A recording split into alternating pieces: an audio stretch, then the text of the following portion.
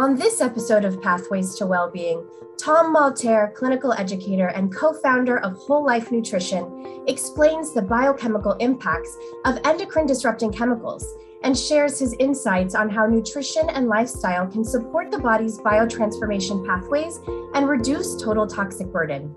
If you are in a constant state of stress and you are worried about your toxins all the time, or you're not getting enough sleep, or you're not getting enough exercise, whatever the case may be, it's tough for your body to say, it's now time for me to deal with all these, pollutants, right?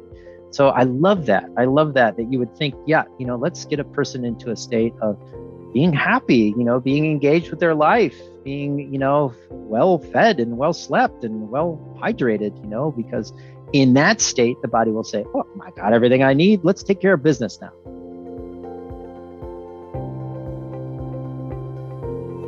In the modern world, toxicant exposure is ubiquitous, with some studies reporting the average person is exposed to hundreds of environmental chemicals daily via air, water, soil, and food.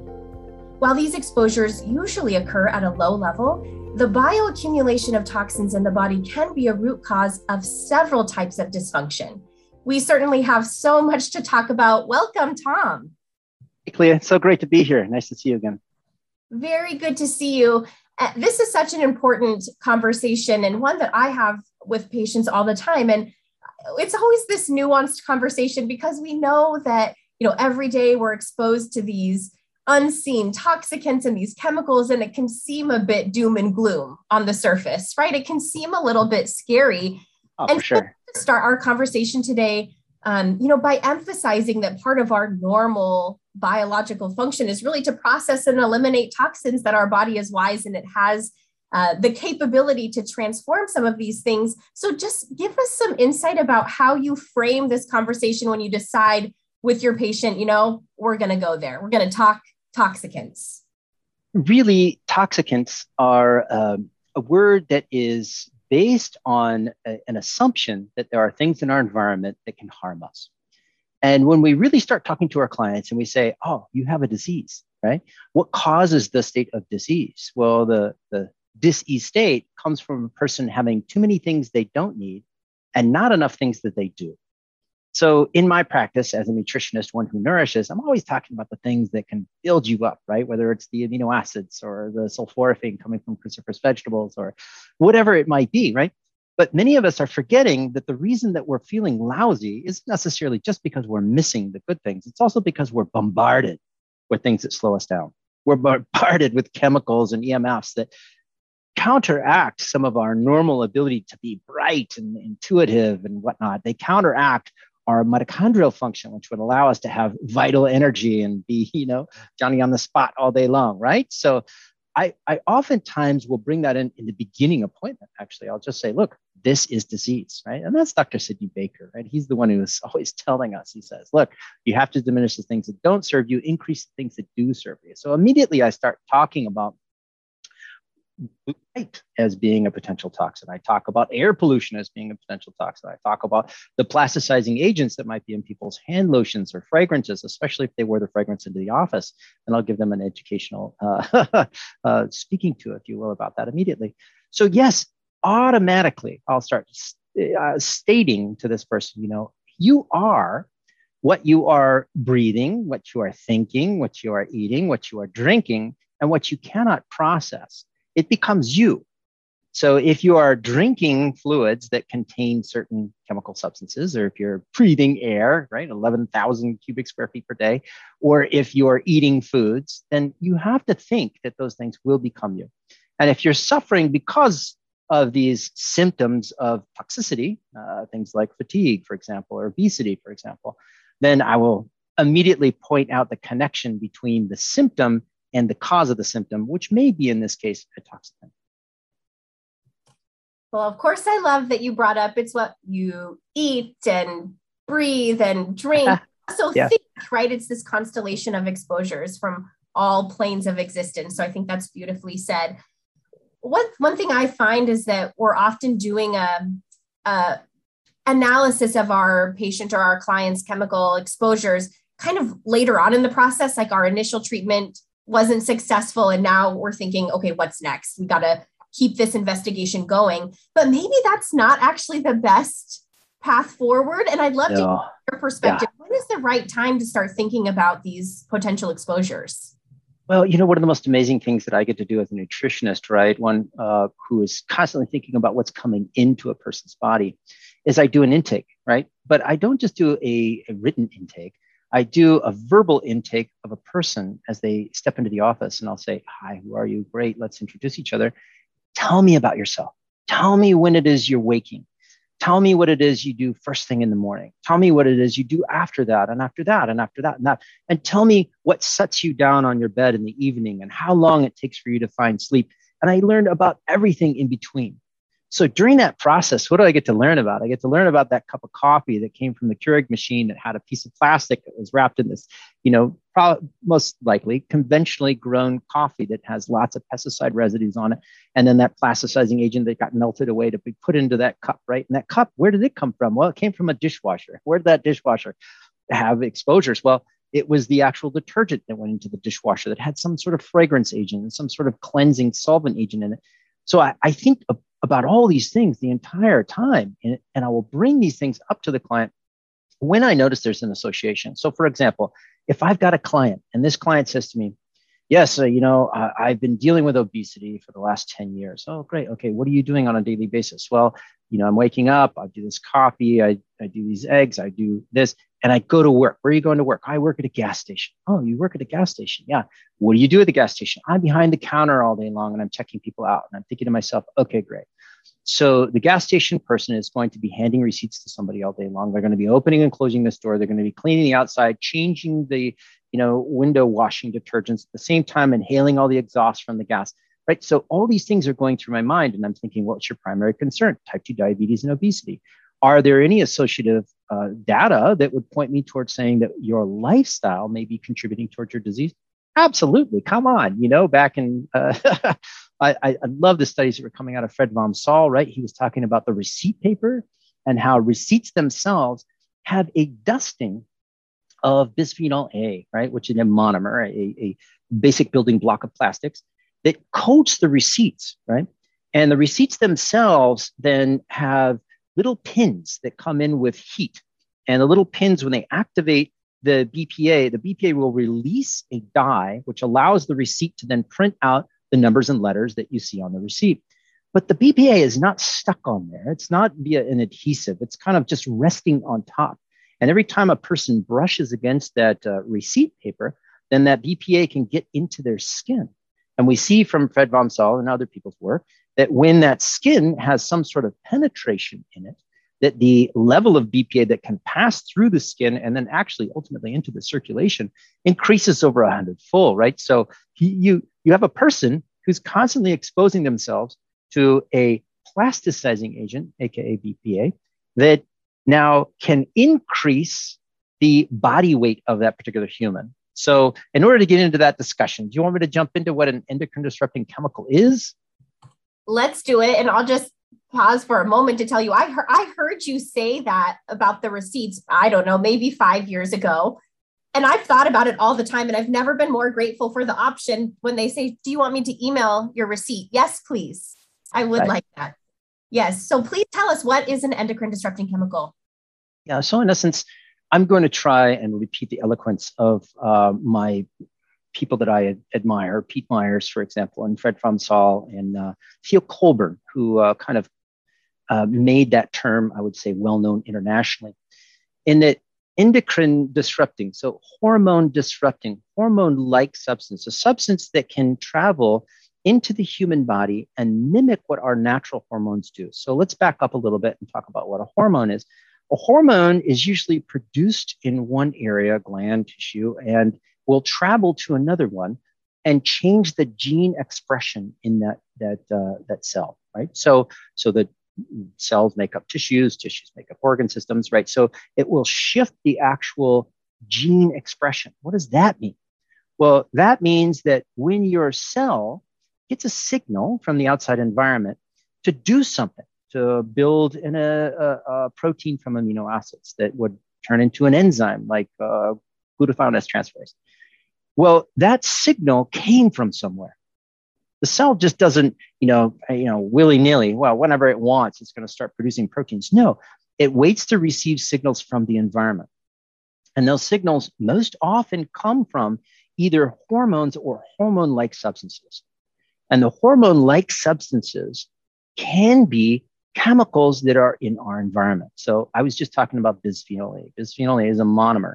We know it as a substance in plastics, but really a monomer, when you put a bunch of chains together, it becomes a polymer, and that becomes, polycarbonate plastics, for example. Well, thank goodness we don't use polycarbonate bottles as much anymore, but we used to. And as these things break down, those individual monomers, that BPA, can be released. Well, so few people understand that, BPA originally was synthesized in 1891, and then in the 1930s, it was used as a synthetic estrogen. Before it was ever used as a monomer to build polycarbonate plastics, it was used as a synthetic estrogen. It was added into animal feed to fatten the animals. So let that one brew for a second. We now have this substance that's a $20 billion plus industry with 12 million plus pounds per year being produced all the time. And this hormone now is ubiquitous. It's all over the planet. It's in the soil, it's in the air, it's in the water, it's everywhere.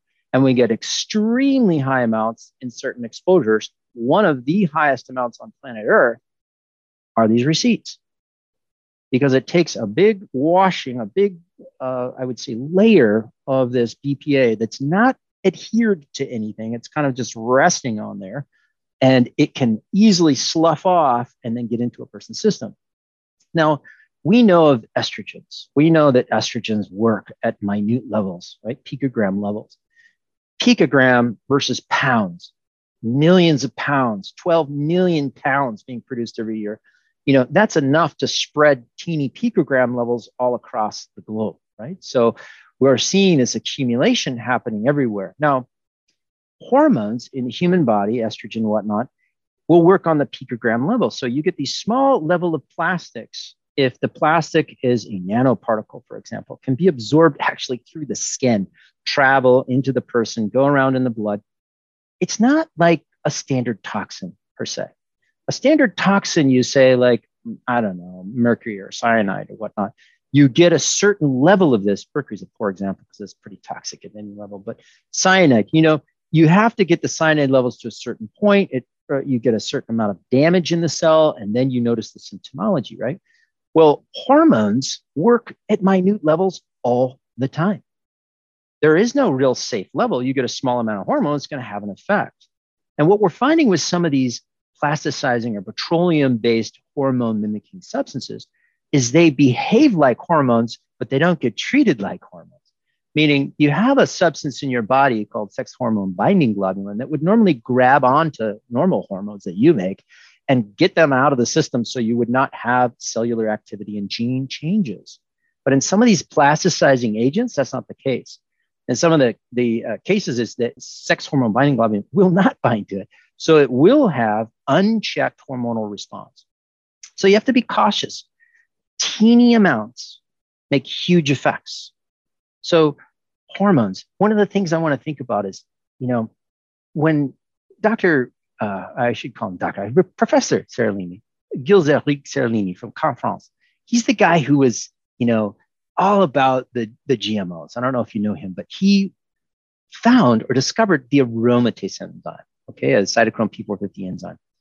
And what he noticed is that the aromatic compounds from petroleum, these benzene rings that BPA and other petroleum-based compounds are made of, were originally compounds used by plants to communicate reproduction and growth. So they might have been a smell, or they might have been a plant hormone of sorts. But when they got squished down and they got turned into petroleum over time, and somebody removed them from deep within the earth and burnt them and treated them with solvent chemicals, they now had what looked like normal hormone compounds that had been disfigured. And these disfigured now hormone compounds will act as hormones. They'll say, like, where am I supposed to go within a plant or within a human or whatever? How am I supposed to change reproduction? How am I supposed to change growth? How am I supposed to change cell communication? How? Well, it can't because it's in the wrong shape now. But it passes into all these areas where it should be able to do its job, but it doesn't anymore. It's miscommunication. So as Professor Ciarlini says, he says, hey, Tom, these are molecules of love, right? They're supposed to be turning on the mitochondria, so the mitochondria is functional, turning on the sex organs, so we have more estrogen and we have more testosterone and we have more reproduction and we have life and we have everything. But unfortunately, now that they're the wrong chemical structure, right, we have the opposite. We have obesity. When the sperm is trying to divide, it cannot do that quite readily. And so we end up with disfigured sperm or non-motile sperm, right? And so we're guessing by the year 2025, we're going to have a drastic decrease in actual virile men on planet Earth, right? So all these endocrine disrupting compounds, these hormone disrupting compounds are basically disrupting life itself, life communication, cell communication, reproduction. That was a very profound tour through the history of endocrine disrupting chemicals, but I think really importantly highlights what outcomes we're looking at. And it's fascinating to hear you talk about how, we've known for some time that these chemicals can potentially interact with our hormonal and metabolic systems, but I think it's more contemporary that we're really starting to think about, well, how are these relating to chronic disease? You've mentioned a few things: diabetes, obesity, infertility. Are there any other conditions we should be thinking about that have a suspected relationship with endocrine disrupting chemical exposure? Absolutely. When it comes to fertility, right, there's a lot of division that occurs. Right? So if you're making a sperm, or once the sperm, fertilizes an egg, there's a tremendous amount of reproduction that occurs. And anytime that you have a template of something and you're wanting to pull a piece of that template out and mimic it, and pull another template out and mimic it and pull it out, there's always a chance for errors. And what we're finding is when we have specific chemical substances around, the tools that we use to read our genes and how we reproduce are completely shifted. And so we're finding a lot more birth defects. We're finding a lot more miscarriages. We're finding a lot more, I would say, predispositions for disease that are occurring in the developmental process of newborns.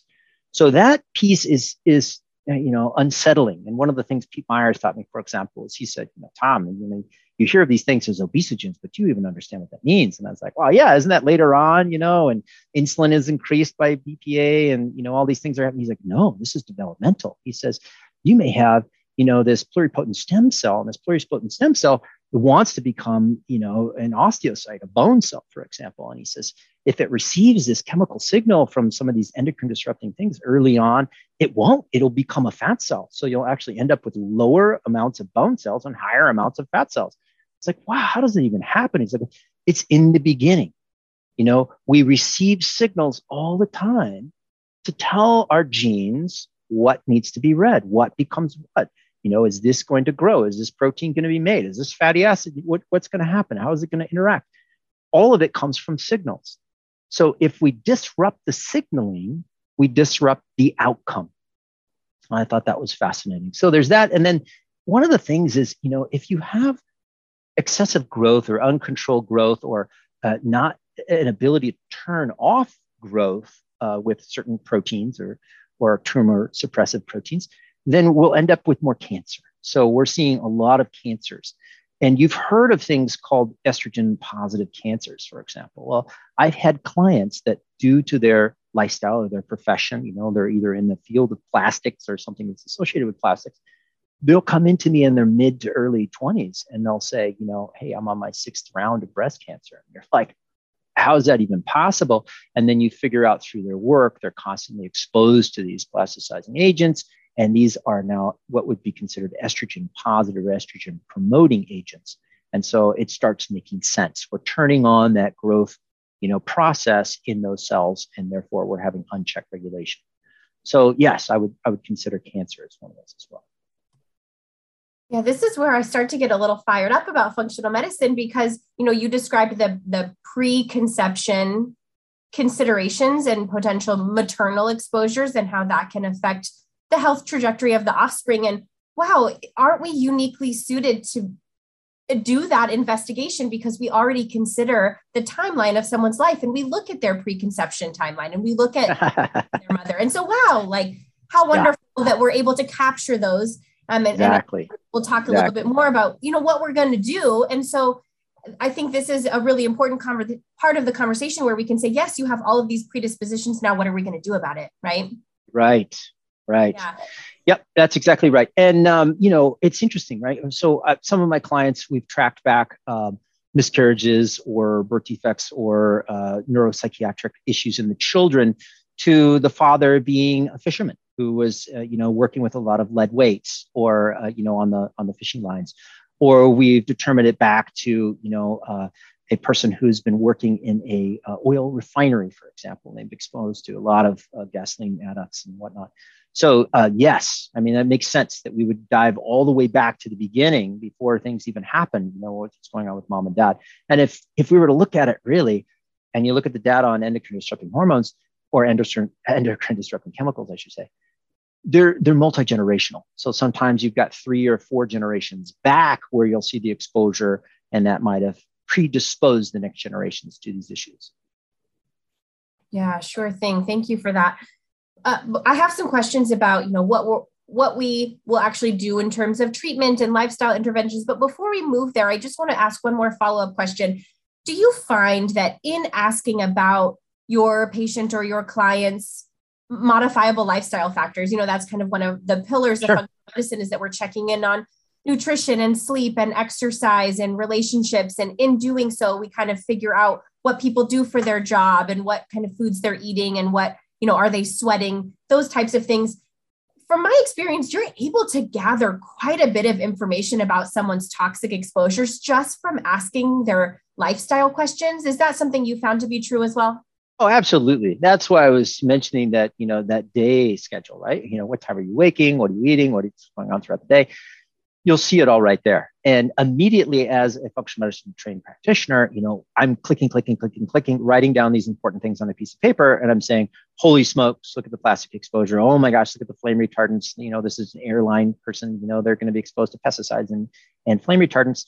Oh my gosh, this is it just throughout the day unfolds. Absolutely. And then I'll also look at the behaviors that might increase the detoxification. So as you had said, sleep is probably one of the most important things across the board for general health, let alone for detox. But if there's not enough sleep, there's usually not enough mitochondrial function, and detox is very energy hungry. Then I'll look at the actual nutrient density. And in order to diminish your load of toxins, whether it's a plasticizing agent or whether it's a heavy metal, whatnot, you're familiar with phase 2, right? What is phase 2? Phase 2 of detox is conjugation. Conjugation means to mate. It means to bind something to something else, change its shape, and change its behavior, right? Well, the conjugative process actually attaches your glutathione or your glucuronide or your sulfate or your acetyl group or whatever it's going to be.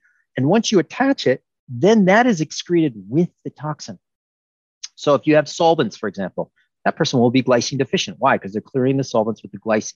If that person's heavy metal issue, it's going to be the glutathione or it's going to be the chelative agent, whatever it is going to be deficient, right? Or in the case of plastics, for example, it's going to be the glucuronide. The glucuronide will diminish. So how do we increase the glucuronide, right? So you start thinking about the therapies for that.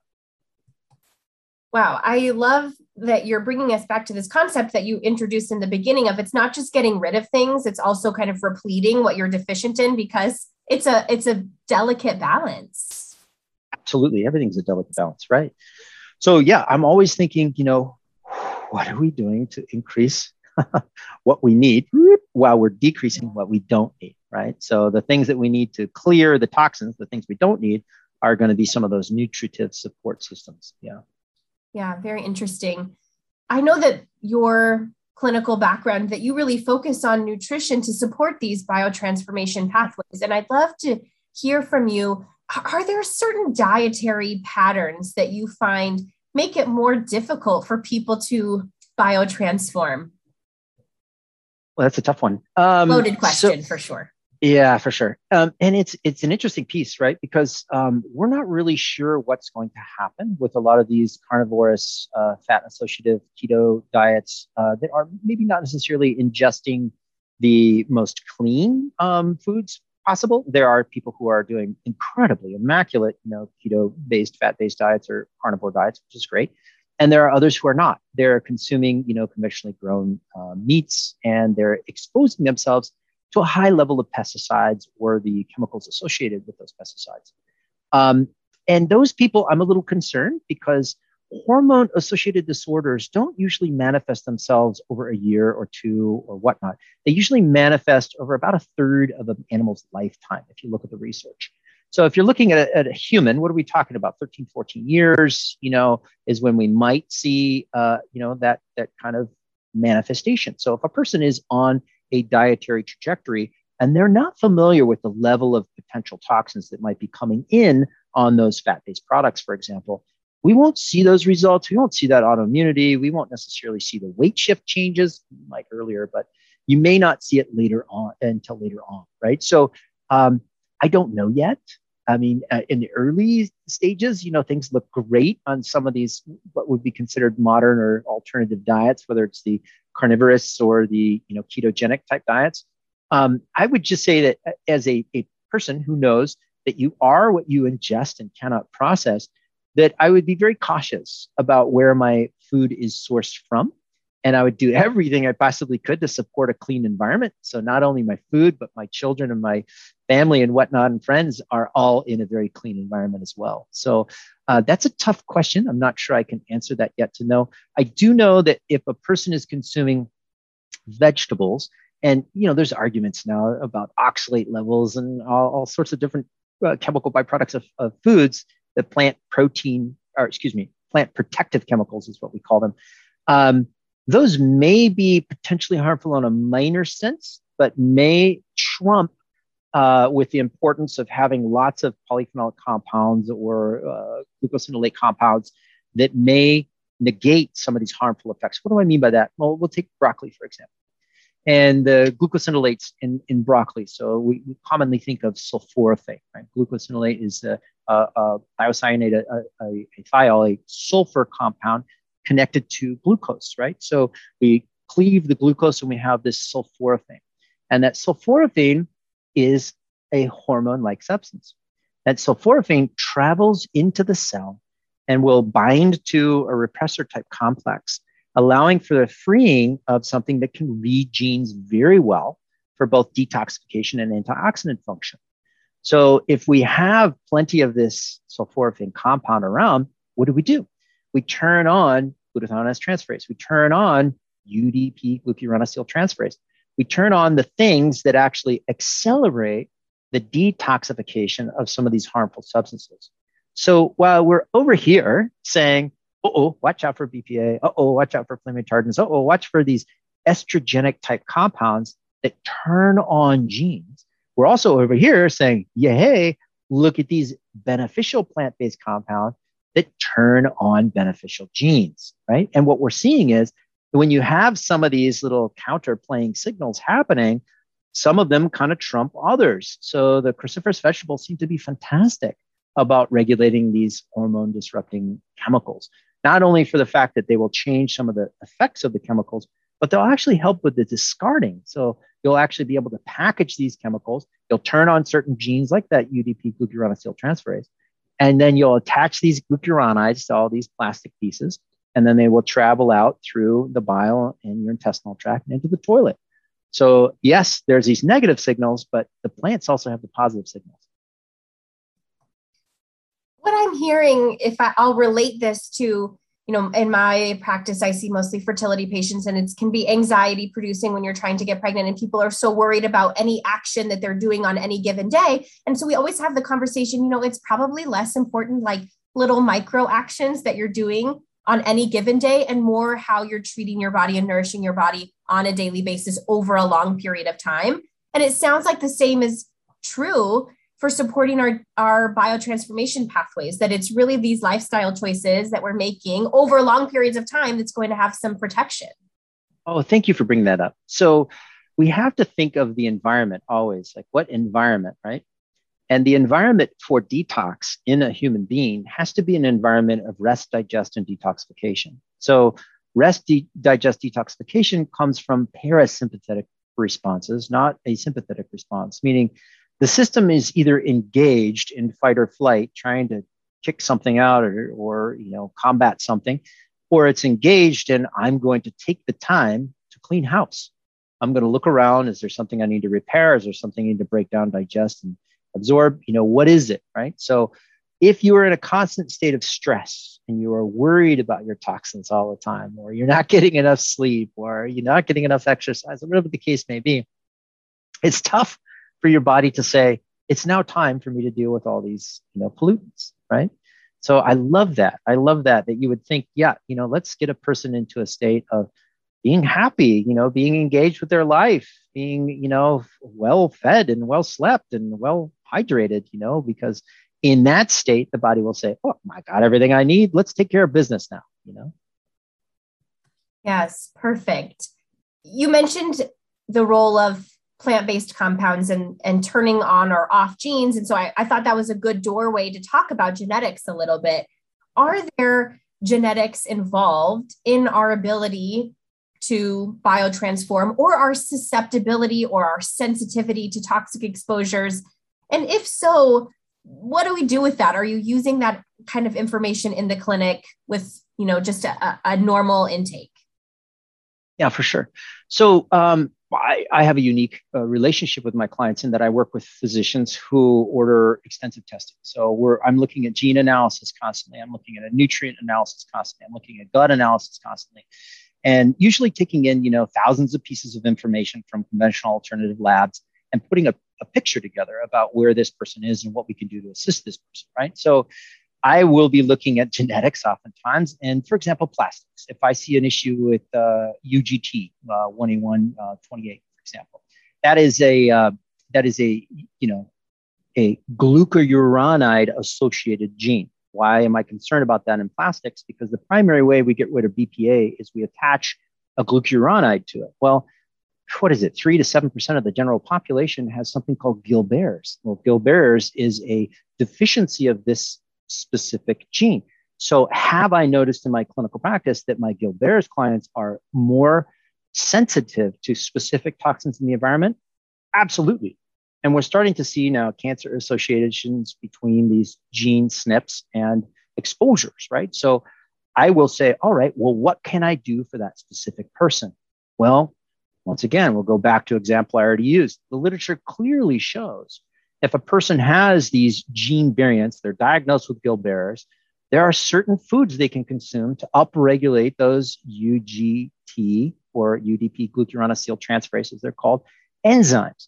And we know that once again is the broccoli, cauliflower, cabbage, kale, Brussels sprouts, arugula, radishes, and my favorite is just the broccoli sprouts themselves, right? Broccoli sprouts seem to champion this. I mean, you can see people's bilirubin levels normalize when they've had a lifetime of Gilbert's just by adding in certain cruciferous vegetables.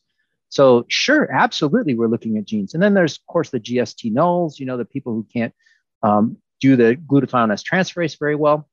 Once again, they seem to also benefit from the cruciferous vegetables. I'm always taking into consideration the whole gamut. Look at the gut, for example. A person may have an overgrowth of gut bacteria that may be producing a lot of beta-glucuronidase. Well, what is that? That's the enzyme that cleaves that glucuronide. So somebody got exposed to plastics. They were handling receipts. They were eating, plastic lined canned foods, right? Or drinking out of polycarbonate bottles. And they got a high level of BPA. Fantastic. They're eating a lot of cruciferous vegetables. That's great. Cruciferous vegetables ramp up that enzyme function. Now the glucuronide is being formed more. It's binding to the plastics. Great. That's going in through the liver and the bile, coming out through the intestinal tract. And now once it's in the intestinal tract, all of a sudden they've got this overgrowth of bugs that are producing an enzyme, beta-glucuronidase, cleaves off the glucuronide. So darn it, we went through all that work, right? We're now getting this plastic out of here and this cleaving. No, so, well, we look at the gut and we say, well, can we add in, Rhamnosus GG or an acidophilus, or can we add in, Bifidobacterium bifidum, which has been real well researched to lower that level of beta-glucuronidase. So, there's a lot of places that we can intervene, and it's pretty much limitless based on the amount of information that you get. I'm so glad that you've mentioned, in functional medicine, we talk about these areas of clinical imbalance, which is essentially a map of our body systems. And now I've heard you talk about our ability to, absorb and utilize our nutrients to help us biotransform, and our gut health in general, our cellular energy production and our mitochondrial health, and then our detox pathways in terms of genetics and the precursors that we have. Like, wow, the whole body is involved in this process, and we really can't isolate and say, your detox pathways. This is a full, all body systems on board. Oh, absolutely. And we haven't even gotten into mitochondrial function, but my late great friend, Walter Crinnion, he said, Tom, every time I dive into chemicals, it doesn't matter what it is, whether it's metals or EDCs, the endocrine disrupting chemicals, every single one of them has an adverse effect on the mitochondria. So whether it's, the ETC, the electron transport chain, or somewhere in the Krebs cycle intermediates, he found some sort of diminishing effect of mitochondrial function, which, you start thinking about it and you're like, wait a second, every single chemical that you've been researching for, decades now, that's kind of disconcerting. I mean, back in 2010, right, our own Environmental Protection Agency did an inventory of chemicals that were being imported or produced in the United States. And at that time, it was 2010, mind you, it was 11 years ago, 2010. They found that there were 74 billion pounds of chemicals being imported or produced in the United States every single day. 74 billion pounds. Okay, that's 250 pounds per person per day at that time in 2010. Of course, we now have an increase of those sales of multiple different chemicals. So it's probably a lot more than that. And you start thinking to yourself, wait a second. So a lot of these chemicals can interrupt signaling of our body. A lot of these chemicals can interrupt the actual energy production within each and every single cell. So if that's the case, we have signaling and an energy deficit. Is there any reason why we wouldn't have people who have hormone problems these days, who have energy deficit problems, metabolism issues, whether that's blood sugar metabolism, whether that's, obesity, whether that's going to be some sort of manifestation of someone who's exhausted all the time and cannot signal their cells to function normally. So you begin to wonder, well, why wouldn't we be in a state of disease, right? We're all adapting to a modern environment that's laden full of toxins. That's the perfect lead in to my last question as we're coming to the end of our episode. Yeah. You have so thoughtfully described how toxicants are interacting inside a human. But when we look at the bigger picture, you already talked about how microplastics especially are pretty ubiquitous all throughout our soil and our air. And thinking from an environmental perspective, what should we be thinking about in terms of the microplastics that might be found throughout our whole environment? Like, how's that affecting our food supply? See, this is the part that's hard for people to swallow, right? Because what it comes back is to you. It comes back to your daily choices. So what are you doing? What are you doing for a lunch container that you're bringing to the office? Are you wrapping things in plastic bags? Are you purchasing products at the grocery store that are laden with plastic? Are you purchasing clothes that are, made of synthetic materials? Because if they're made of synthetic materials, what happens? You go and take the dryer lint out all the time, right? What is that? Microplastic fibers if it's a nylon-based product, right? So all these things end up in the air, they end up in the water, and they'll end up in the ocean. Now, here's something that I thought was fascinating. Pete Myers, what a genius. He says, if you look at the ocean, right, a lot of the toxicants, a lot of the petroleum-based byproducts, they will actually float to the surface of the ocean. And if you test the chemical levels of the top 1 inch of the ocean, you'll see 100,000 times higher levels of toxicants than you will 6 to 12 feet down from that, right? Why? Because fats float, lipids float, right? And a lot of these things are lipid-based toxicants. So if you're burning something environment and you get dioxins and furans, you'll float it at the top of that ocean. If you have something that's sunk to the bottom of the sea and it's a toxicant, it'll float back up, right? So what do you see with our dolphin populations? And what do you see with our killer whale populations, right? We're seeing them having all sorts of hormone reproduction issues, right? Because of the toxicants they have to breathe in all the time by going through that top 1 inch of the ocean, right? So your choices on a daily basis, what are you putting on your skin? What are you using for sunscreen lotion when you go into the ocean? They're affecting the entire food chain in the ocean. And then that food chain affects the food chain on the land. So it goes back and forth. I mean, we can never get away from it. It's as if we're trapped in a big terrarium. As a kid, we all had those little terrariums, right? And if you forgot to water it, or insects came in, or there was some little shift in the terrarium, the whole thing would fall apart. Well, we have to think, like, what are we doing in our terrarium? Like, on a daily basis, how am I choosing my coffee? How am I choosing my lotions? What's going on with my clothing, or anything that I'm deciding to bring into my environment? Because it's not just my environment, it's our environment. So it's just conscious consumption, I think. That's great. You may have just answered my very final question, but as I said in the beginning of this episode, I think it can be somewhat overwhelming when we start to talk about all of the things we could be exposed to, right? Right. Is there some final piece of optimism that you can leave our listeners with to leave them feeling empowered and enlightened and ready to make conscious choices?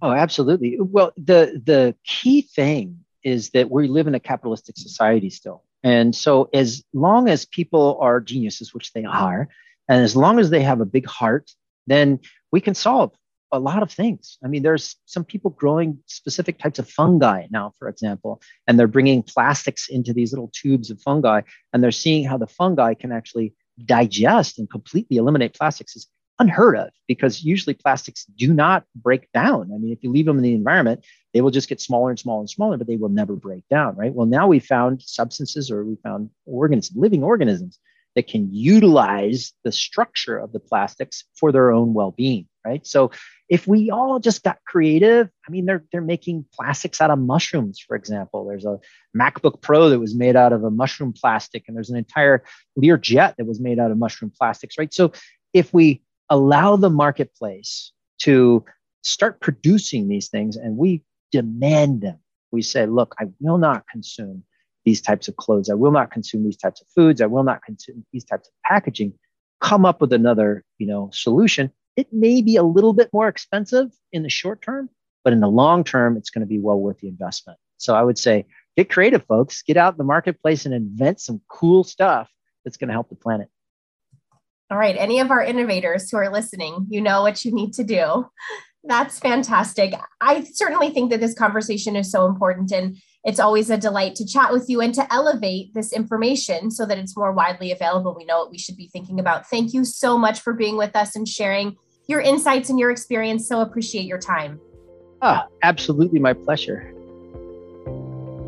To join the conversation on this topic, visit IFM's pages on Facebook and Instagram. For more information about functional medicine, visit ifm.org.